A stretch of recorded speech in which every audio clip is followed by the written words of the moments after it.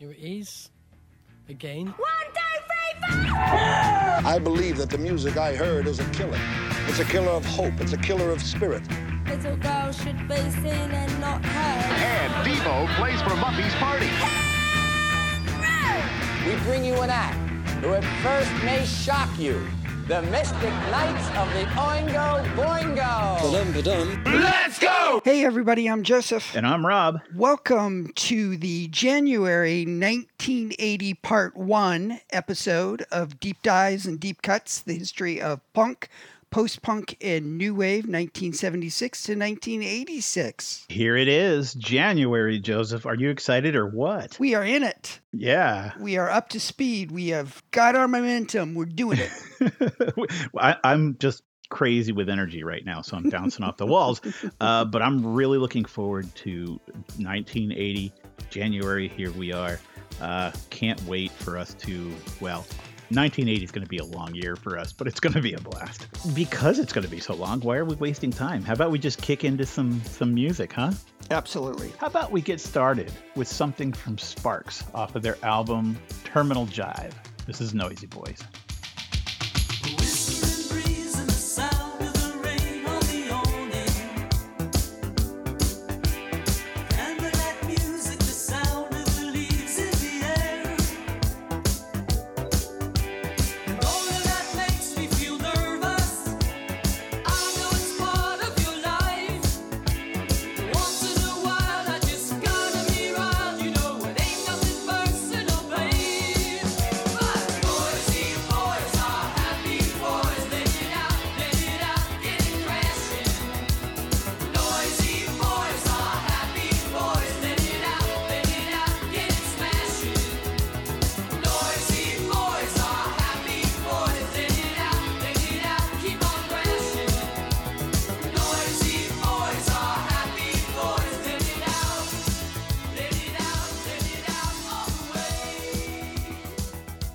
As we mentioned last episode, this is kind of a odd bunch of albums, but it's going to be a lot of fun. We've got so I am going to use the phrase "with a hat" several times tonight when we talk about this is rock and roll with a new wave hat. Absolutely, yes. That is this sort of batch of music. We basically got 3 different types. We've got kind of something like Sparks, which is kind of synthy, new wavy.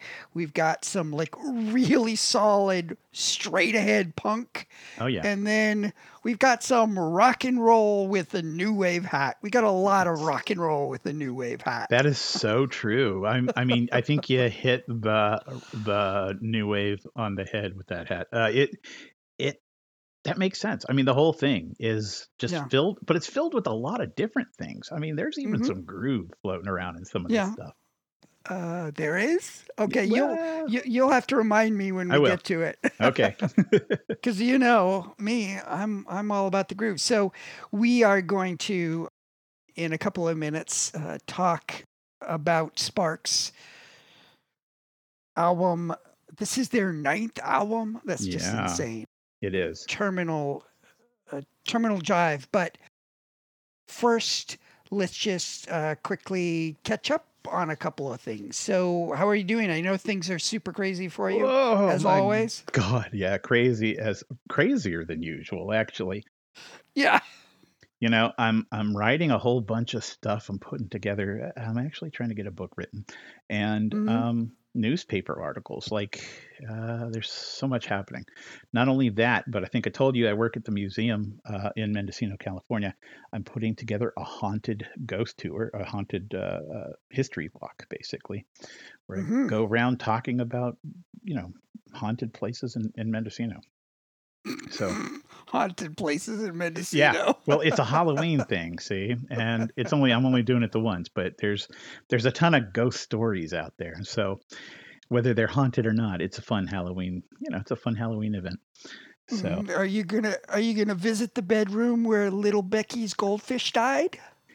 No, but I will visit the bedroom where there was a double murder, and in Mendocino. Oh yeah. There, in fact, it's not the only house there was a murder in. So, Wow.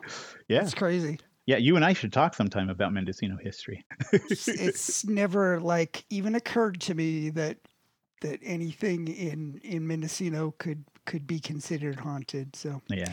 okay, well, and as soon as we're done here, you're hopping in your car and driving to the yeah. Central Valley. You've got a long night ahead of you, my friend. About 300 miles south of where I am now, and I'm going to do it in Yeah. the wee hours of the morning. So that's why I'm hopped up on energy. I have had caffeine like crazy today. Cool. Yeah. I just want to remind everybody that we are talking about music. Music is art, and there is nothing more subjective than art. This is an opinion show, but even so, we do try to be mindful not to get too opinionated, because ultimately we are here to celebrate this extraordinary music that was created during a pretty unique period of time. Speaking of which, Professor Rob, what was going down January of 1980? It was a really busy month, let me tell you. So, number one song in the U.S., Escape. You know that one? The Pina Colada song by Rupert Holmes.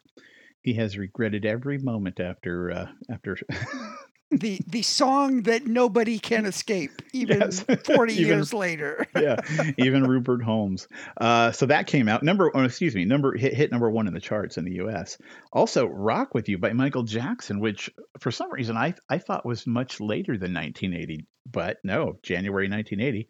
Also debuting on TV, 3-2-1 Contact, for those who remember that kid show, and Galactica 1980, which I forgot was an actual show. I thought it was just a part of the original Galactica TV series, but apparently it wasn't.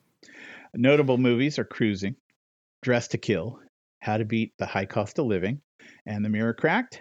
Notable events: the comic strip The Far Side by Gary Larson debuts. That thing has been around forever. And Mary Decker became the first woman to run a mile in under 4.5 minutes. So there we are. A pretty busy month, I think, for a lot of people, especially Mary Decker. So it was we had I think a pretty good start to the season with last episode. It was great to have Tony on and seriously, introduce it really was. him like officially part of the team. Yeah. So that was fantastic.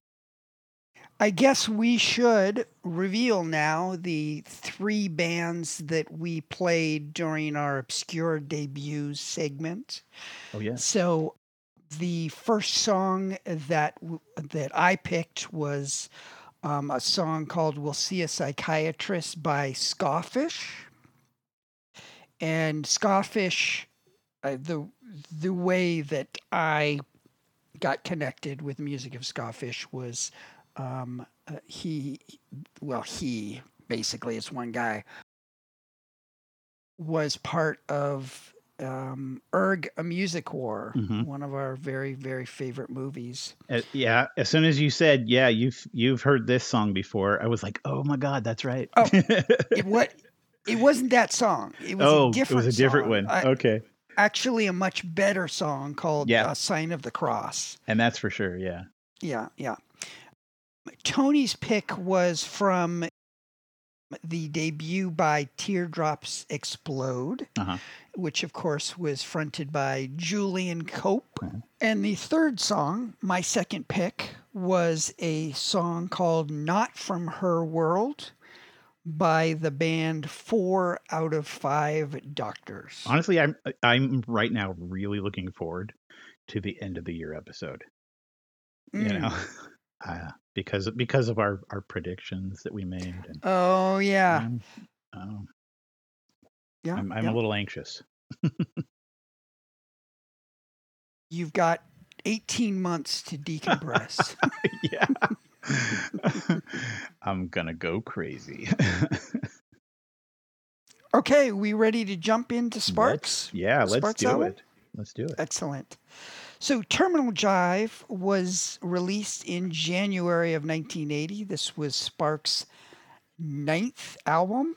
This was a pretty big one for them, particularly in France. So there was a hit called Young Girls that was big in France. And then another of their hits off this album was a song called When I'm With You, which was a number one in both Australia and France.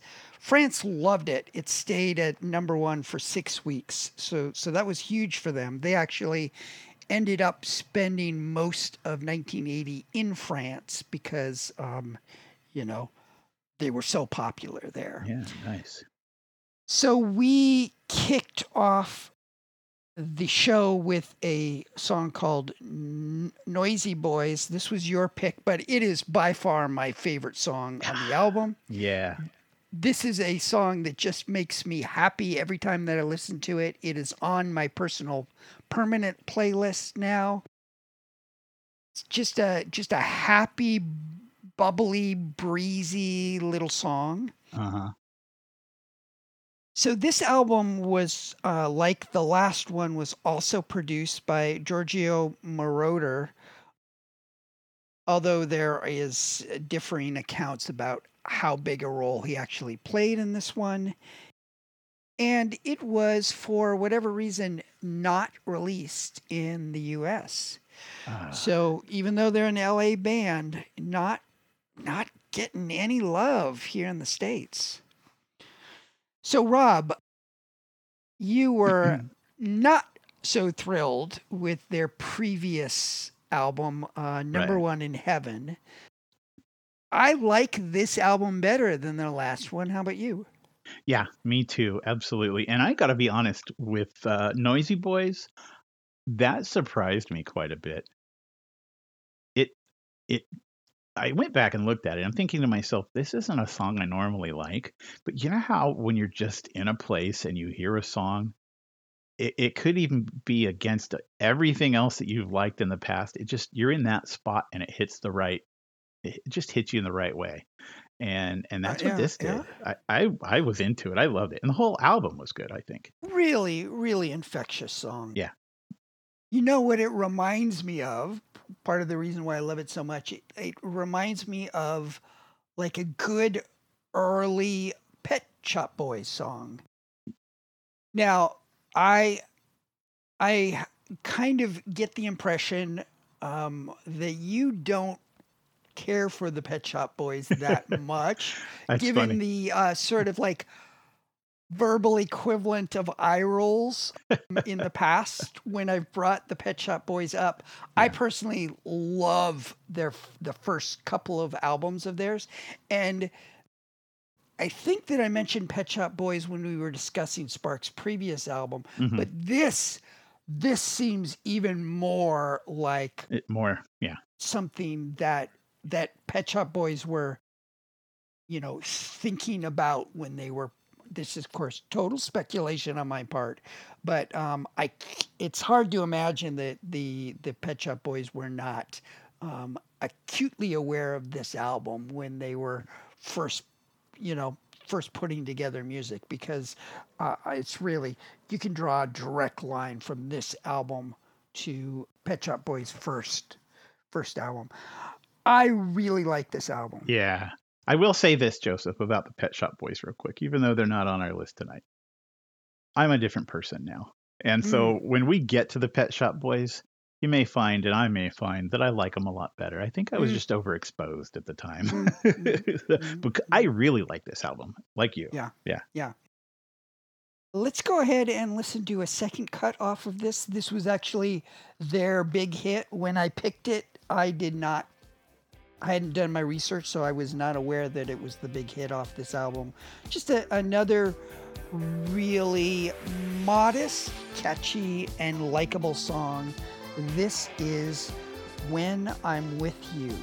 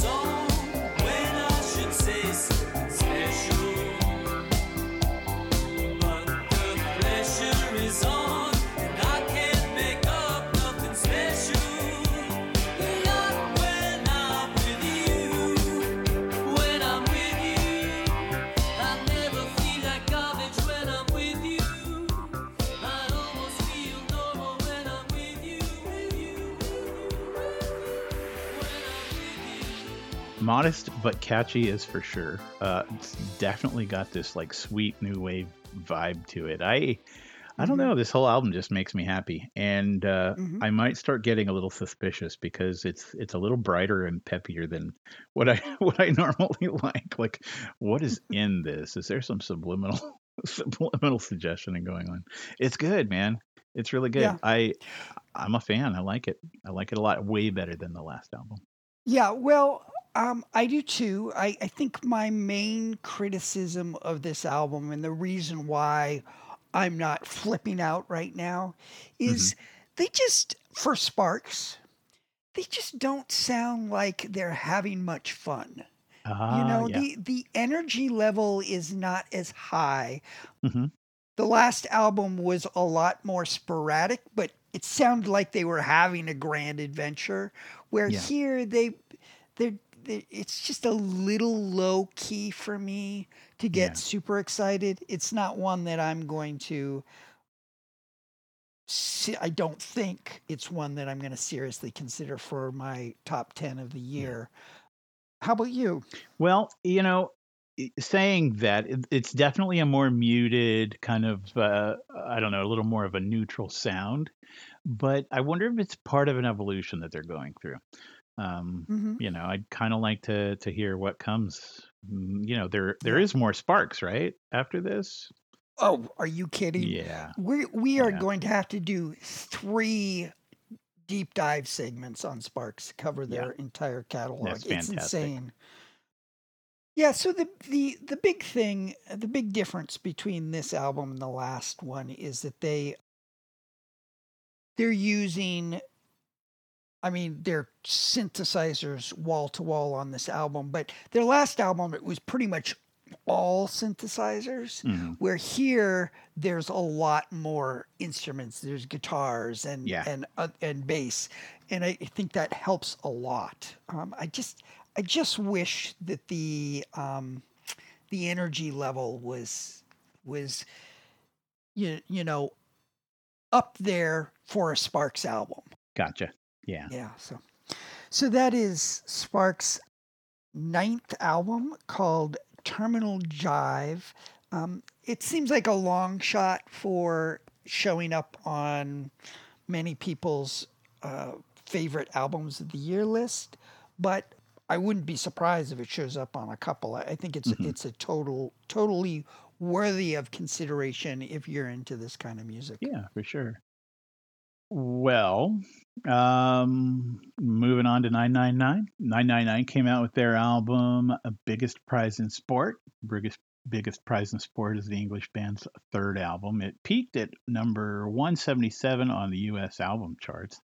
And these guys put out their first 2 albums with United, but hooked up with Polydor for their 3rd. And as it turned out, Biggest Prize in Sport, their 3rd album, ended up becoming what many see as perhaps their best album. I ended up really loving this album. And, it again, I think it has the sound that I was looking for at the time.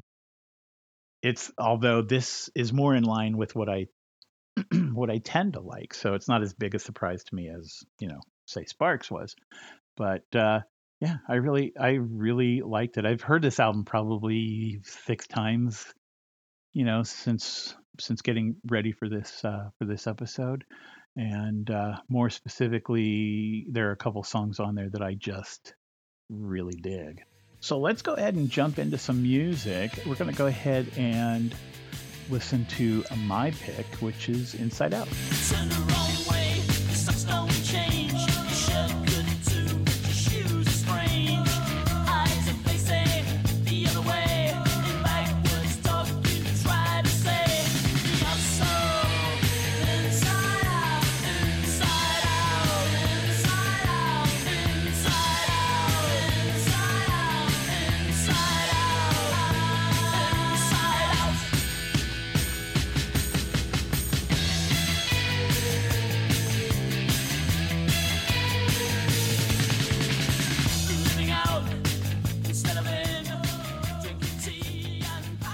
This song specifically jumped out at me. Now, this is one of those albums I think that's for one a really good rock band. Who, by the way, they like continue with this punk attitude, and at the same time manage to embrace like the new wave movement. Like there's so much going on in their sound. But Inside Out, Jesus, I love this song. It has got this killer guitar going through it, man. How do you feel? I mean, you love guitar, right? Yeah, yeah. I like this album. I don't love it. I can't help but compare it to their previous release separates. So the energy is pretty much the same, but it's a lot more focused. It's a lot less adventuresome. Ah, okay. And so the highs aren't as high as I found on separates, but the lows are not nearly as low. It's like Right a there. super steady. Yeah. I would say like every single one of these songs is like a 6 or 6.5 for me. Mm-hmm. Okay. On separates, it felt like they were swinging for the fences.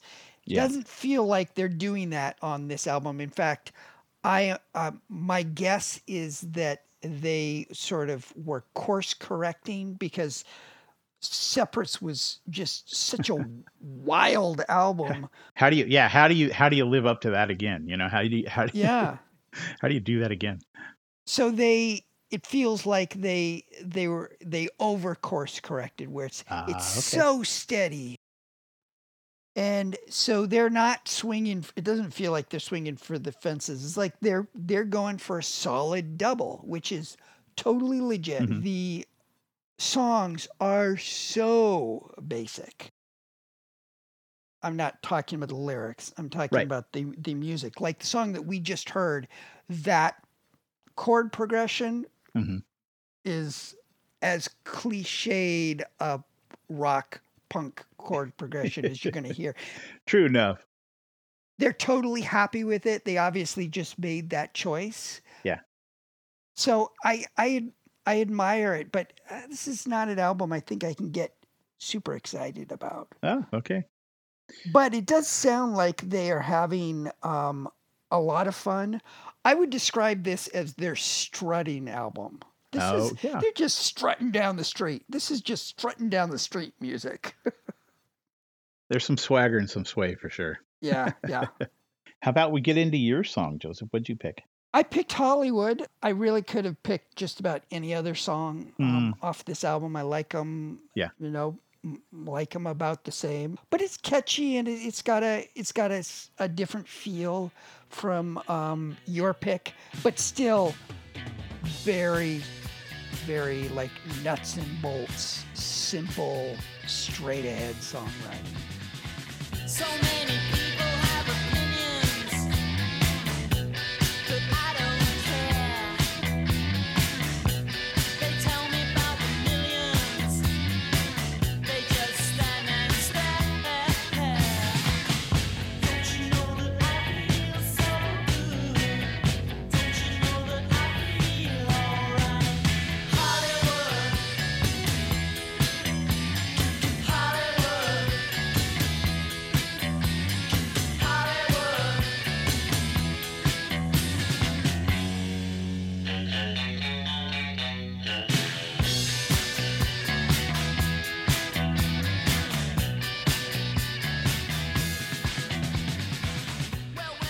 Well, I see what you're saying about, it's pretty basic. It's nuts and bolts. It's a solid rock sound. And which I have in my notes. The one thing that big note, capital letters, still pretty rockin', and that is consistent through the whole Yeah. album. So, Yeah. but yeah, I enjoyed it, and yeah, this also probably not gonna go on my top 10 list. Yeah. but good.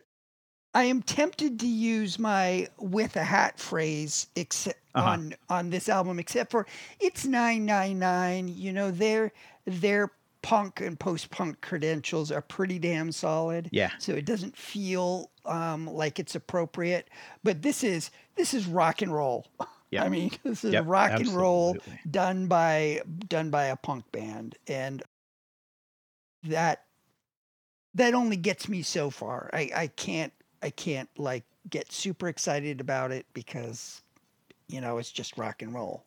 Um, but it's a no real criticisms about this album. So yeah, that was 999's album, The Biggest Prize in Sport. Again, don't think it's going to go on my top 10, but it was a fun little record. So Let's move on to, oh boy, Rob, this is gonna get so confusing. So let's talk about X. Not that X, the other X, or the other X. One of the X's. Oh, okay. So we are talking about an Australian band called X, not to be confused with the LA band called X. There's actually a third band around this time called X in Japan, but they are like a hard rock band, so that's not relevant to our conversations. So I think, Rob, we are Americans, you and I. And so I think we should do what the rest of the world expects of Americans and just assume that it's all about us.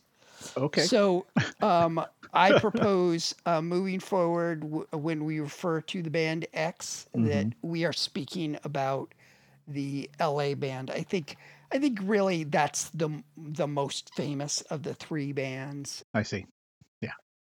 And then when we talk about this band that we're about to dive into, we will refer to them as the Australian X or Aussie X. Aussie X sounds pretty good to me. So this is a debut from a band called X in Australia. The album is called X Aspirations. This is solid, straight down the middle punk and pretty good. So before we get into it, let's listen to, well, actually, this is the band that we featured in last episode in the Fade Out. So as we were going out, we listened to a song called Simulated Lovers, which I think is a pretty damn good song. I think most of the songs off of this album are pretty damn good. Oh, yeah. Let's kick things off with my pick. Actually, it is the first song on the album called Suck Suck.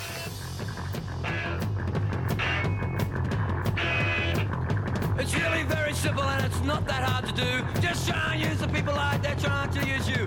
Compromise your politics, that's all you'll ever need. If you're gonna succeed. If you're gonna succeed.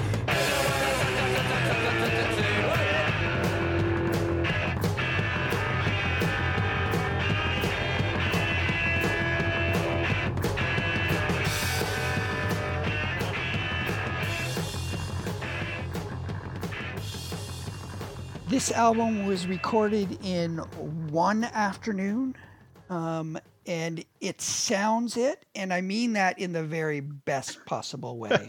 Yeah. Obviously, this is a tight band who had played these songs hundreds, if not thousands of times. Really tight. I like it more than I typically like this type of punk. The bass is great. The bass player is the all-star on this album. Love the bass. Really pretty good songwriting too. There's only 3 songs on this album that are over 3 minutes, and all 3 of those are less than 3.5 minutes, which is great for punk. And then more than half of the songs are around 2 minutes or less. So what did you think of X Aspirations by Aussie X? Yeah, I really enjoyed it. You know, it's to me, and especially Suck Suck, it was like just this killer little like, this like bam bam bam punk song. And I'll be honest, man, that was the song I wanted to choose but I really struggle sometimes to stay away. I don't want to just grab the first song because it makes it feel like, I'm not really listening to the whole album. I do, but I don't want to just grab the first song. And I'm like, okay, I'm not going to grab that song. I'm not going to choose it. I'm going to choose something different. But I think they were all good. I think the whole album was pretty solid. Yeah, I had 6 songs that were vying for my pick. Really, considering it's, no overdubs, just a small band cranking out. In fact, I don't know if you noticed this on the Fade Out last episode when we went out on Simulated Lovers. You can actually hear at one point the guitarist in the chord progression hits the wrong chord and slides into the right one. But, fuck it, it's punk, right? Yeah, right. And I just, it's so obviously a mistake, and their attitude was, whatever. We're just going to go for it. Recorded, how long was it recorded in a day? One afternoon. One afternoon. Yeah. I'm always like, when I read this band recorded this album in a week, I'm like, holy crap, a week. That's great. Yeah. Yeah. They got nothing. This is an afternoon. Yeah. They pulled the Ramones, right? They basically came in and just played their set. Mm-hmm. Yep. Belted it out. So what song did you pick? Well, again, like I said, I had Suck Suck was my first choice, and I'm like, I'm going to pass on. I really could have picked any song after that, but I went with Revolution.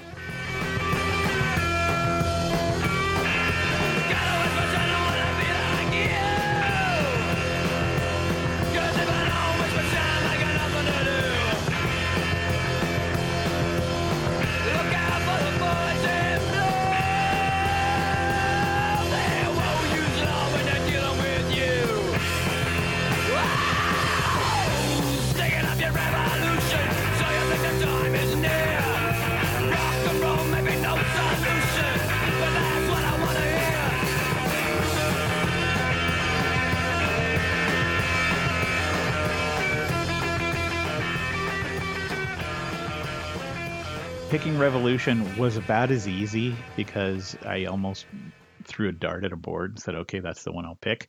All the songs are pretty solid. They're pretty fun to listen to. And the whole album just feels like just consistently punk. And it was quite a joy. So I never would have guessed this was an Australian band. This sounds unlike anything that we've heard so far coming out of Australia. I mean, we've certainly heard Australian punk bands, but this almost has a West Coast feel to it. Yeah. Quite a surprise. Yeah. Quite a surprise. So that is the Australian band's X, their debut album called X Aspirations.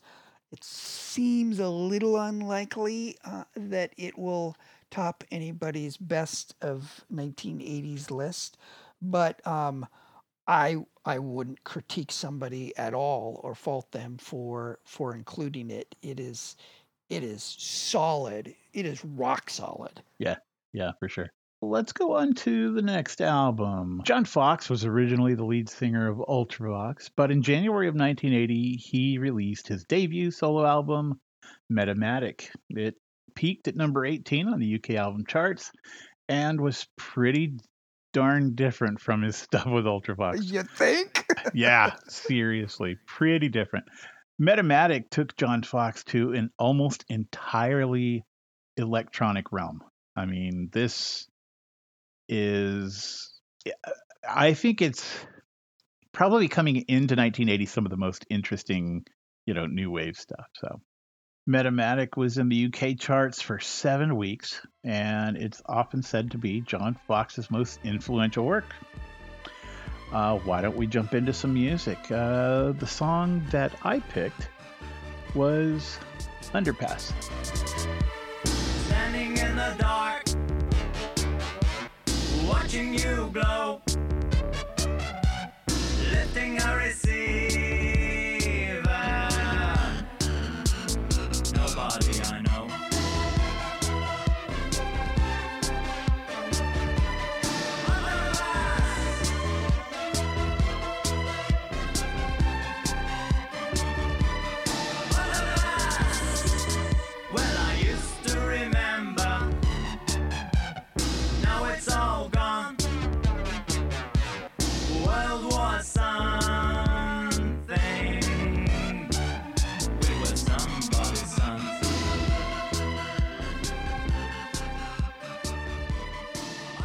Now, I didn't recognize this song or any of the songs for that matter on this album.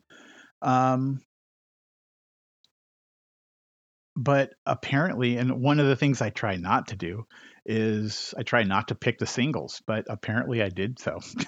Underpass was a single. Now, I really enjoyed this. I enjoyed the sound. I enjoyed the vocals. I went online to watch videos if they had it, and I got to say that the video for this song was really interesting. It was really understated, black and white, and it's not at all what I would have pictured in my mind listening to this song. I don't know if it makes sense, but I'm hearing a lot of color when I'm thinking of, when I'm listening to this song. So, but I really found it fascinating. I love that electronic sound with his vocals. His vocals almost seem at times disinterested and kind of looming and kind of, I don't know. He's got this inflection that's really interesting to me. So, but I thought it was fantastic. How about you? Well, I find it impossible to listen to this album and not think of Gary Newman, obviously. Yes, obviously. And my reluctance or criticism of for Gary Newman is that his music is a little like at a distance, kind of distant and icy. But this album makes Gary Newman feel like a box of warm fuzzy puppies. I mean, this is so icy, so chilly, which is interesting, but it leaves me a little cold, so to speak. Yeah. It feels like really quirky but humorless. Yeah. Which is that's a tough sell for me. Well, I got to tell you, watching the video, he even looks up, like a lot of the time he's standing against a wall, kind of gazing out a window, and he kind of rolls his eyes and looks back at the camera, and then his voice just kind of lingers and kind of drags. It looks like he's bored, but but for some reason it was a sound that I was like, I'm digging it, and it might be the fact that it reminds me of Gary Newman, because I'm a big fan of Gary Newman. Yeah. So you probably remember that Ultravox's second album, Ha Ha Ha, which was their most like straight ahead punk, was one of my favorite releases of that year. And so going from heading up Ultravox, we will look at Ultravox's first release post John Fox this year, and they go not nearly as extreme as John Fox, but they go in this sort of direction much more than the first three Ultravox albums. Right. So it just going from helming Ultravox's punkiest album to this is whiplash. Yeah, for sure. Yeah, for sure.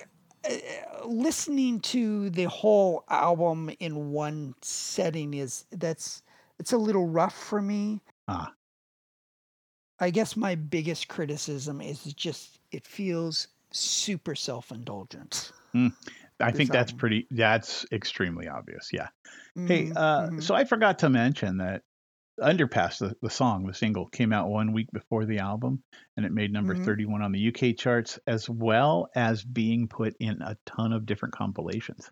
Now, you are a fan of those compilations. Did you ever have an album with this song on it? I don't believe so. I think this is the first time I have heard John Fox's anything by solo John Fox as a solo artist. We're hearing stuff that we haven't heard before to a certain degree. I mean, he's going way further than Gary Newman has gone as far as just the icy, chilly remoteness of it all. But I can't get super excited about it. I would say that, I don't know if this is going to make sense, but John Fox doesn't really, even though he's doing some new stuff here, he doesn't really feel like a visionary. It just feels like he happened to get there first. Yeah. I don't know that there's anything that is like super brilliant about it, Mm-hmm. but it feels like a lot of interesting exercises. But I like it. I Mm-hmm. do like it. I really like the song that I picked. Actually, this is off of this playlist. This is the second song that is now on my permanent playlist. I think it's kind of the you would not use the word funk or groove No. for anything off of this album. not this album. but it's got this nice little rhythm to it, or a nice little something that I find quite engaging. So my pick off of this album is called Metal Beat. Drift in, drift out, we're gone. I'm here. Click on, click off. No, don't get too near. Name on the shatterproof glass. Melt into a mass. Let's slide across me in this heat. Metal beat. Metal beat.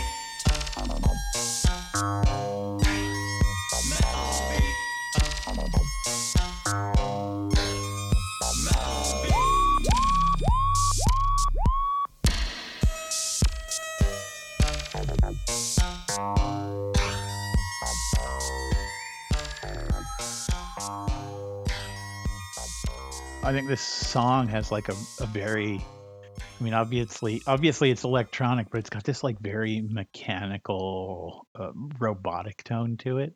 Mm-hmm. And I don't know. I think it's great. I think the iciness really works.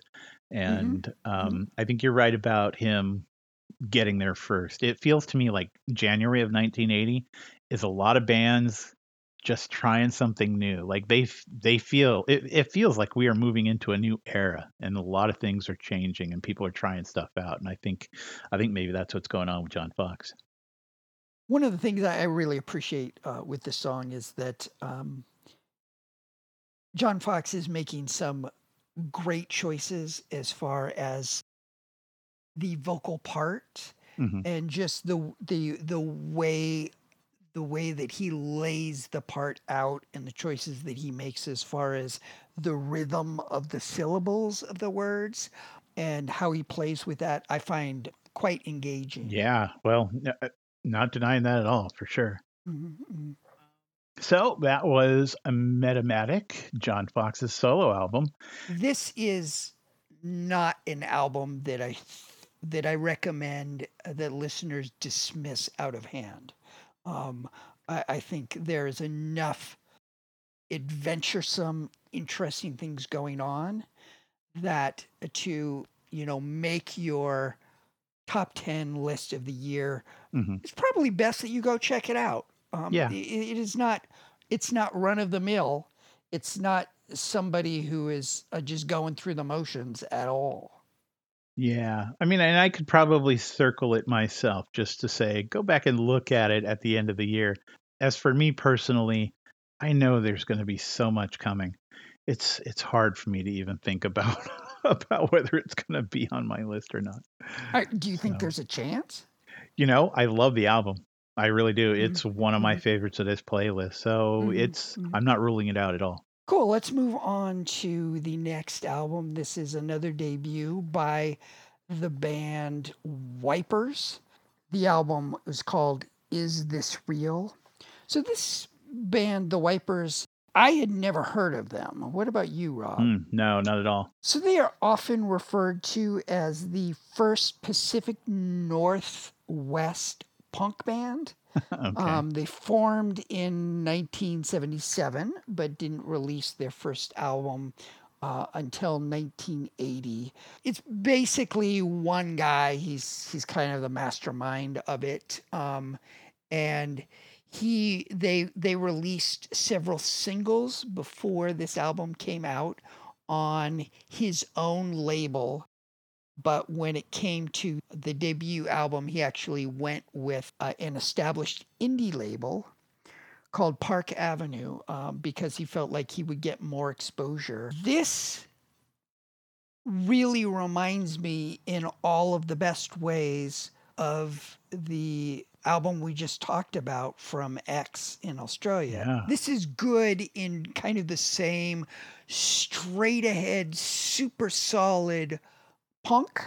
And once again, the bass, although I don't think the bass player is quite as accomplished as that of X. A lot of these songs are really propelled by some excellent choices made by the bass player. So before we get any further, let's listen to my pick off of this album, a song called Alien Boy.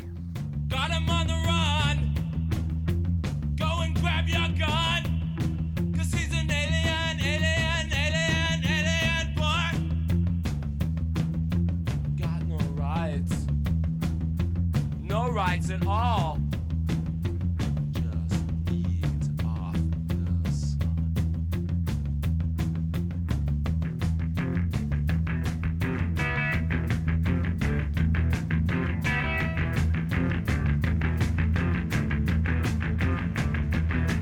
So you gotta turn away. There's no other way 'cause you're an alien.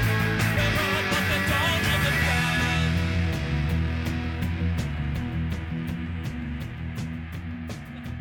This album was largely ignored at the time, but over the years has gotten a lot more attention to the point where Spin Magazine calls it the 40th most essential punk album of all time. Wow. Got a lot of exposure in the 90s because this was a band that Kurt Cobain referenced as a big influence.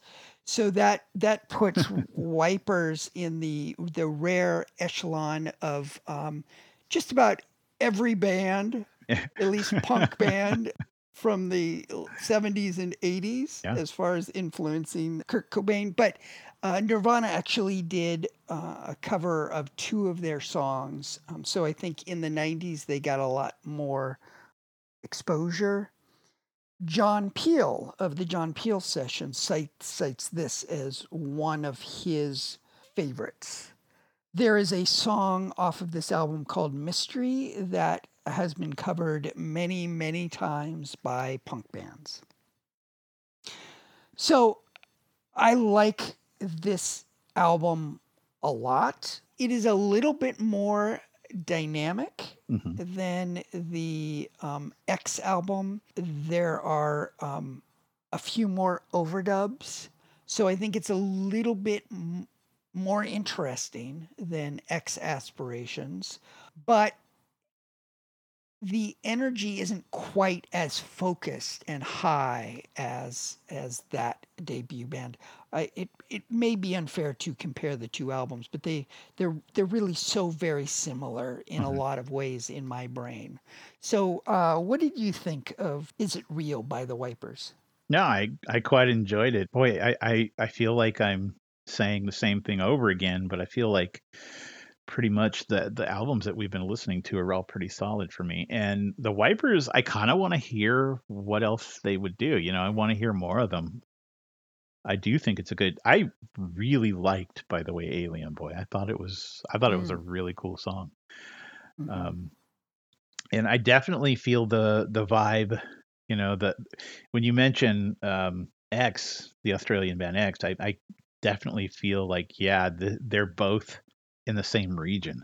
You know, they're both listening to the same bands. They're both influenced by the same people. So I'd be curious to see or to learn more about X and find out exactly who they were listening to and who their influences were. So anyway, I'm probably going to dip in and do some more research on those guys.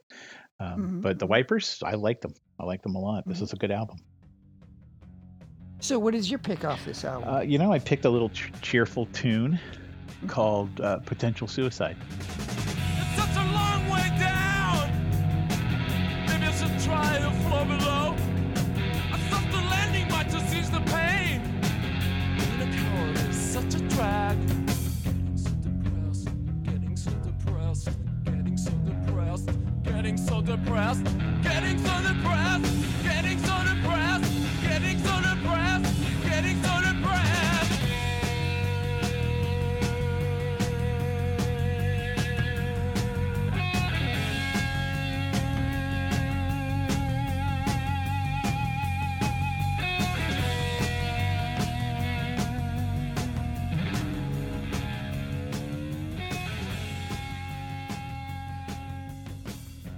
Very, very West Coast punk sounding. And this is there are a lot of really pretty darn good songs off of this album. Yeah. This is one that I can't see myself getting super excited about. But I do like it a lot. I understand why it's influential. And as you know, I'm not a huge fan of this. Isn't the hardcoreiest of West Coast hardcore, but it's kind of in that vein, which is a little bit more of a hard sell for me. I feel like the X album, they just got a little bit more charisma to it. Yeah. Well, the more hardcore we get, the more I'm going to enjoy it, to be honest. Yeah. So, and I did. I quite enjoyed it.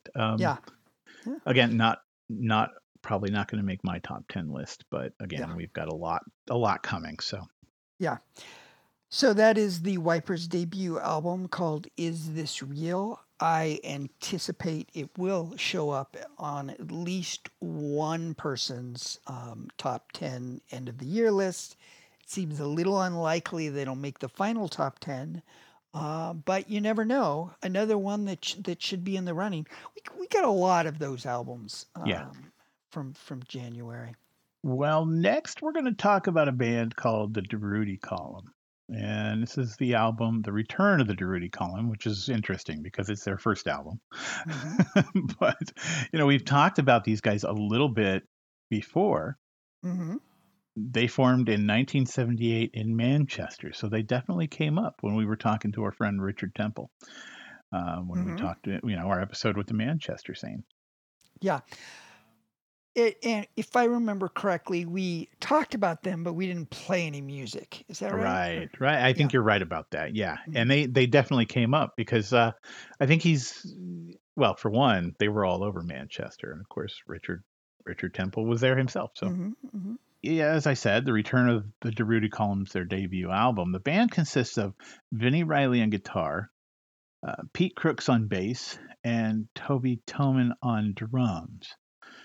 This is that album that they recorded in like a week and surprised a ton of people. This album definitely surprised people. These guys were on the same label as Joy Division, and to be honest, they couldn't be farther from Joy Division from that sound. It's maybe on the same label, but they are a totally different sounding band. It's interesting. You're going to hear it. So the song I picked for the Durutti Column is a tune called Catherine.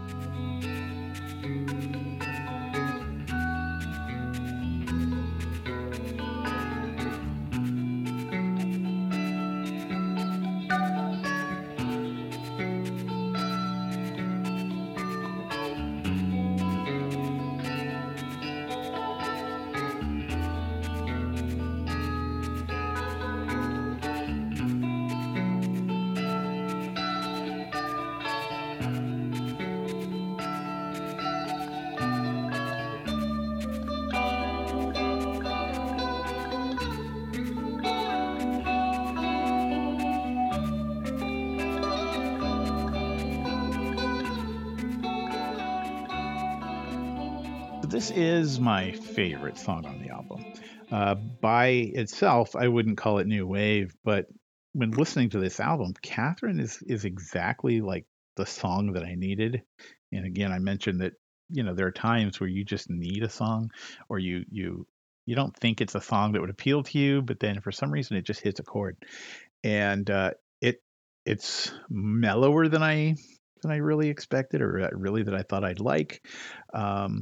But it really endeared itself to me, and I don't know, it just as a piece of music to me, it felt kind of alive. And you? This is a tough one for me. Obviously, the punk scene in England was very, very different than in the United States. And the cool thing about what was going on in England was how inclusive the whole scene was, right? Because of that, because of the nature of the punk and post-punk movement in the UK, we are talking about poets like John Cooper Clarke, Patrick Fitzgerald, kind of punk, but mostly folk. Just a lot of artists that were part of the punk scene that didn't sound anything like punk. Yeah. Taken in a vacuum, this seems like a very, very odd album for us to be discussing. I will agree with you there. First of all, I don't believe there's any vocals on the whole album, right? Right. It is essentially jazz guitar stuff, but with a sort of a post-punk bent. And I think that's even being generous. But because it was part of the Manchester scene and it was on the same label as all of these punk and post-punk bands, it was kind of like part of that scene. And I totally accept that. I'm not objecting to the fact that we're discussing this album. I look at my notes for this album. I don't have one single note. Nothing. It was just like, I have no gauge for this kind of music. It really, to me, it really sounds like what you would kind of expect to hear if you went to a coffee shop and there was a jazz guitar trio, right? Sure. But here it is, but with a post-punk hat. Yeah, there we go. Yeah. While I was listening to this album, I pictured a party, right? Where all the bands in the area, or even on a label or whatever, are at this party. And, you've got like the Happy Mondays, you've got, I don't know, let's say you've got the Sex Pistols, Susie and the Banshees, Joy Division, and then there's the DeRudy column in the kitchen by themselves, First of all, that party probably happened. Yeah, it did. But I mean, because their sound is totally different, but here they are, a part of that scene, and so I think just contemplating that sort of, I mean, how they were included in that, kind of made me get into the album. It wasn't just about sound. It was about, I don't know, it was about the surrounding of making the album, and how these guys must have worked their way through. So I have no gauge for like whether it's good or it's bad, but it sounds pretty credible. It's very pleasant sounding. I had a hard time picking a song, so I just kind of went with the one that got the most streams because it's kind of the most accessible, and that is a song called Sketch of Summer.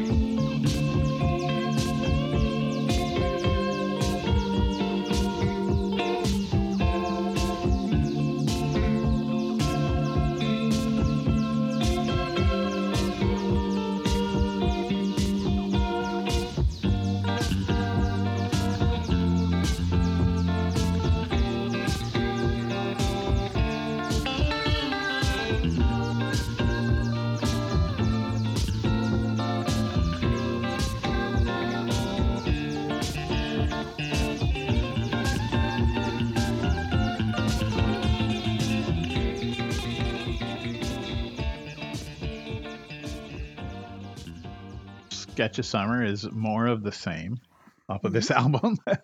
I mean, again, credible. It sounds pretty fine. I'm still, first of all, were there bird chirping sounds in that song? Oh yeah. Yeah. So there's some ambiance there, but I do scratch my head and go, okay, so what about this is punk and new wave? Like you said, it feels like coffee house music, but pretty good. But with a post-punk hat. Yes, with a post-punk hat, exactly. Coffee house music with a post-punk hat. I can tell you right now, it's not going to make my top 10 list, but yeah. Yeah, will not make mine either. Whether or not it will make other people's lists, who the fuck knows? I have no gauge for this. As I have said in the past, I really, really would be excited if somebody said, "No, DeRudy Column is on my top 10." Well, then awesome, that's great. So yeah, that was the DeRudy Columns, the return of the DeRudy Column, of course, their debut album, and yeah, fantastic. Let's move on to something decidedly unfantastic. Rob, is this next album the low point for you? Yeah. Yeah. This is excruciating. So, okay, let's talk about the debut album from a United States band called The Romantics. This is a eponymously titled release. Had a hit, it is now their most famous song, but it was not really that big at the time, at least not here in the States. A song called What I Like About You. Big in Australia, hit number 2 in Australia, hit number 8 in the Netherlands, peaked at number 49 here in the US. But this song has legs. It is their most streamed song nowadays. Yeah. I was first familiar with the Romantics because they had a huge hit a couple of years later with "Talking in Your Sleep." You remember that song? I do. Yeah. I totally do. Let the mediocrity begin with a song called "Give Me One More Chance."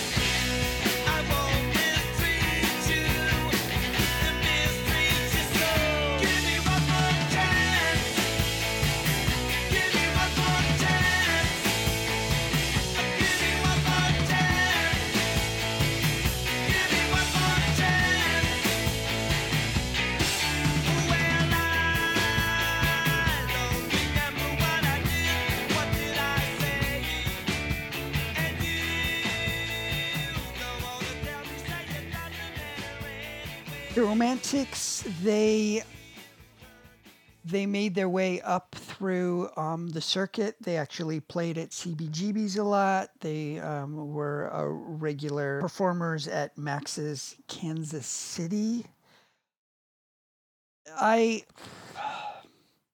This is rock and roll with a new wave hat at its most bland and unremarkable. I've been thinking a lot about this album and this type of music. We've had discussions about these types of bands in the past. We will continue to, and I've been trying to kind of wrap up my feelings. And basically, what I've come down to is I'm going to come up with a category of band. Yeah. I'm going to call big fish in a small pond bands. So these are bands that sound like they're probably very, very successful regionally, right? But just don't you know, they it doesn't they don't have what it takes to take them to the next level. So a major label takes a chance on them. Most of them don't go anywhere. I'm thinking a lot of the A's album Hmm. that we discussed a couple of episodes back. Do you remember you remember that album? Yeah, totally. Totally. I think you're right about that. I dislike this album in the exact same way. Yeah. And it's like bands that are really successful regionally, they're successful because they kind of go and they play the pubs and the bars. And I Hmm. think bands like to be successful doing that sort of a circuit um, requires a whole different set of skills. So I think the Romantics are probably a really, really good pub rock Yeah. band. Um, so imagine in the late 70s, the Casper Inn. So the Casper Inn on the coast in the Mendocino area, that's where you go on a Saturday night if you want a boogie, right? Yep. Yep. So and they always have live music. So in the late 70s, I think a band like the Romantics or like the A's, or to a lesser degree, I'm thinking of the band the Yachts, kind of feel like they fit in this category.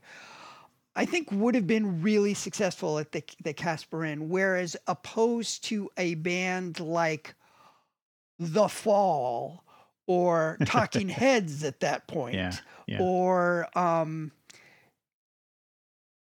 Sawfish, right, Yeah. would not have been successful because when people go, in the 70s, when people went to the Casper Inn, they were people in their 30s and 40s. They don't want to hear cutting edge No. art rock. They wanted to go get drunk and dance their butts off, so they wanted to hear some familiar songs. The Romantics, probably a great cover band. In fact, on this album, they have a pretty solid cover of a Kinks song, She's Got Everything. They're probably a really good cover band. I don't think they have what it takes to be successful nationally or internationally. I'm saying that even though they were pretty successful because they hit the big fish in a small pond lottery, right? With this song and Talking in Your Sleep. But this album is not for me on every single level. And when I think about specifically the difference between a band like this, which is really successful regionally, but not like ready for the world stage. Uh-huh. I think the two main things are lead vocals, like specifically with the A's. The lead vocalist just didn't have what it took as far as charisma, and then songwriting. So the songwriting on this album is very, very derivative of 60s and 70s boogie woogie rock and roll, Yeah. with a new wave hat. With a new wave hat. Yeah. Well, you reminded me when you talked about the Casper Inn that there were some famous bands that played at the Casper Inn, but Tommy Two Tone. it's this kind of sound. I mean, Yeah. it's this kind of. In fact, well, there is no more. They don't have the Casper Inn isn't doing live music anymore. They shut down. Oh, that makes me sad. I did not know that. You and I have both enjoyed there, and man, we have we've had a great time. But this, like you said, this is that kind of sound. It's a boogie woogie rock show, and that's just kind of how I felt about it. But I also kind of got excited at first because the Romantics. Now, just the name of the Romantics sticks in my head as being a big band at the time. And I'm looking at the playlist going, well, I don't recognize any of these songs except, oh, What I Like About You. Fantastic. Yeah, this is going to be a great album. And was so deflated in listening to. It's the only song I really liked on the album. And that song was all over the place. It was in commercials. It was still, on the radio. I mean, as of just a couple years ago, I used to hear it on the radio, Well, it is actually more popular now than it was at the time. So, So as I mentioned, not a huge hit here in the United States. This is a band that could have gone to the Casper Inn. Everybody would have had a good time. Nobody would have been offended by it. Nobody would have thought it was too weird or strange. It's very, very, sort of lowest common denominator, a boogie woogie. Let's drink some beers and get some hot chick on the dance floor kind of a band. Which I'm sure they were top notch at doing that. But that's exactly what they sound like, and that's not for me. So what'd you pick? Well, I picked a song that sadly was not as exciting as yours. I picked a song, First in Line.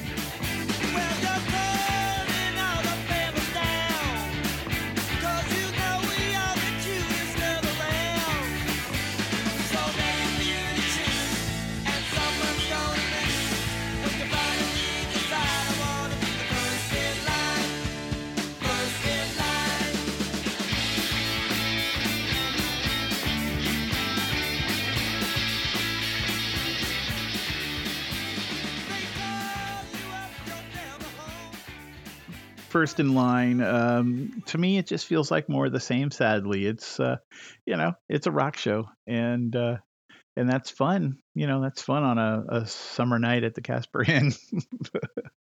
But I guess I'm looking for something a little more dynamic. So. Yeah, well, you better be, son. I'm trying not to be mean here. Well, we can be honest about our opinions without being mean. Yes. So that is the Romantics' debut. I'm really curious to hear their I think it's their next album with Talking in Your Sleep, because my hope is that is much more new wave. So that might be fun. But this is just rock and roll. And not particularly inspired. So the Romantics' debut album, eponymously titled, obviously is not going to make it onto my top 10 of the year list, nor yours. No, sir. And I would be very, very surprised if it makes anybody's list. But more power to you if it does. If we get a list coming in with the Romantics on it, I will have to ask the question to myself, are they doing this to spite me? Okay, that was me being mean. Oh, we've run out of time. This is where we have to end. We will pick this up next week and cover the rest of the albums. Rob, why don't you tell me which albums we have left to cover for January 1980? Suburbs in Combo, Buggles with The Age of Plastic, Jim Carroll Band's Catholic Boy, The Distractions' First, Last, and Only album, Nobody's Perfect, and Human Sexual Responses, Figure 14. Okay, I guess that's it. Unless, Rob, you've got any last words of wisdom before we go? No, I think I'm good. It's been a blast. All right, everybody, we will talk to you next week. See ya.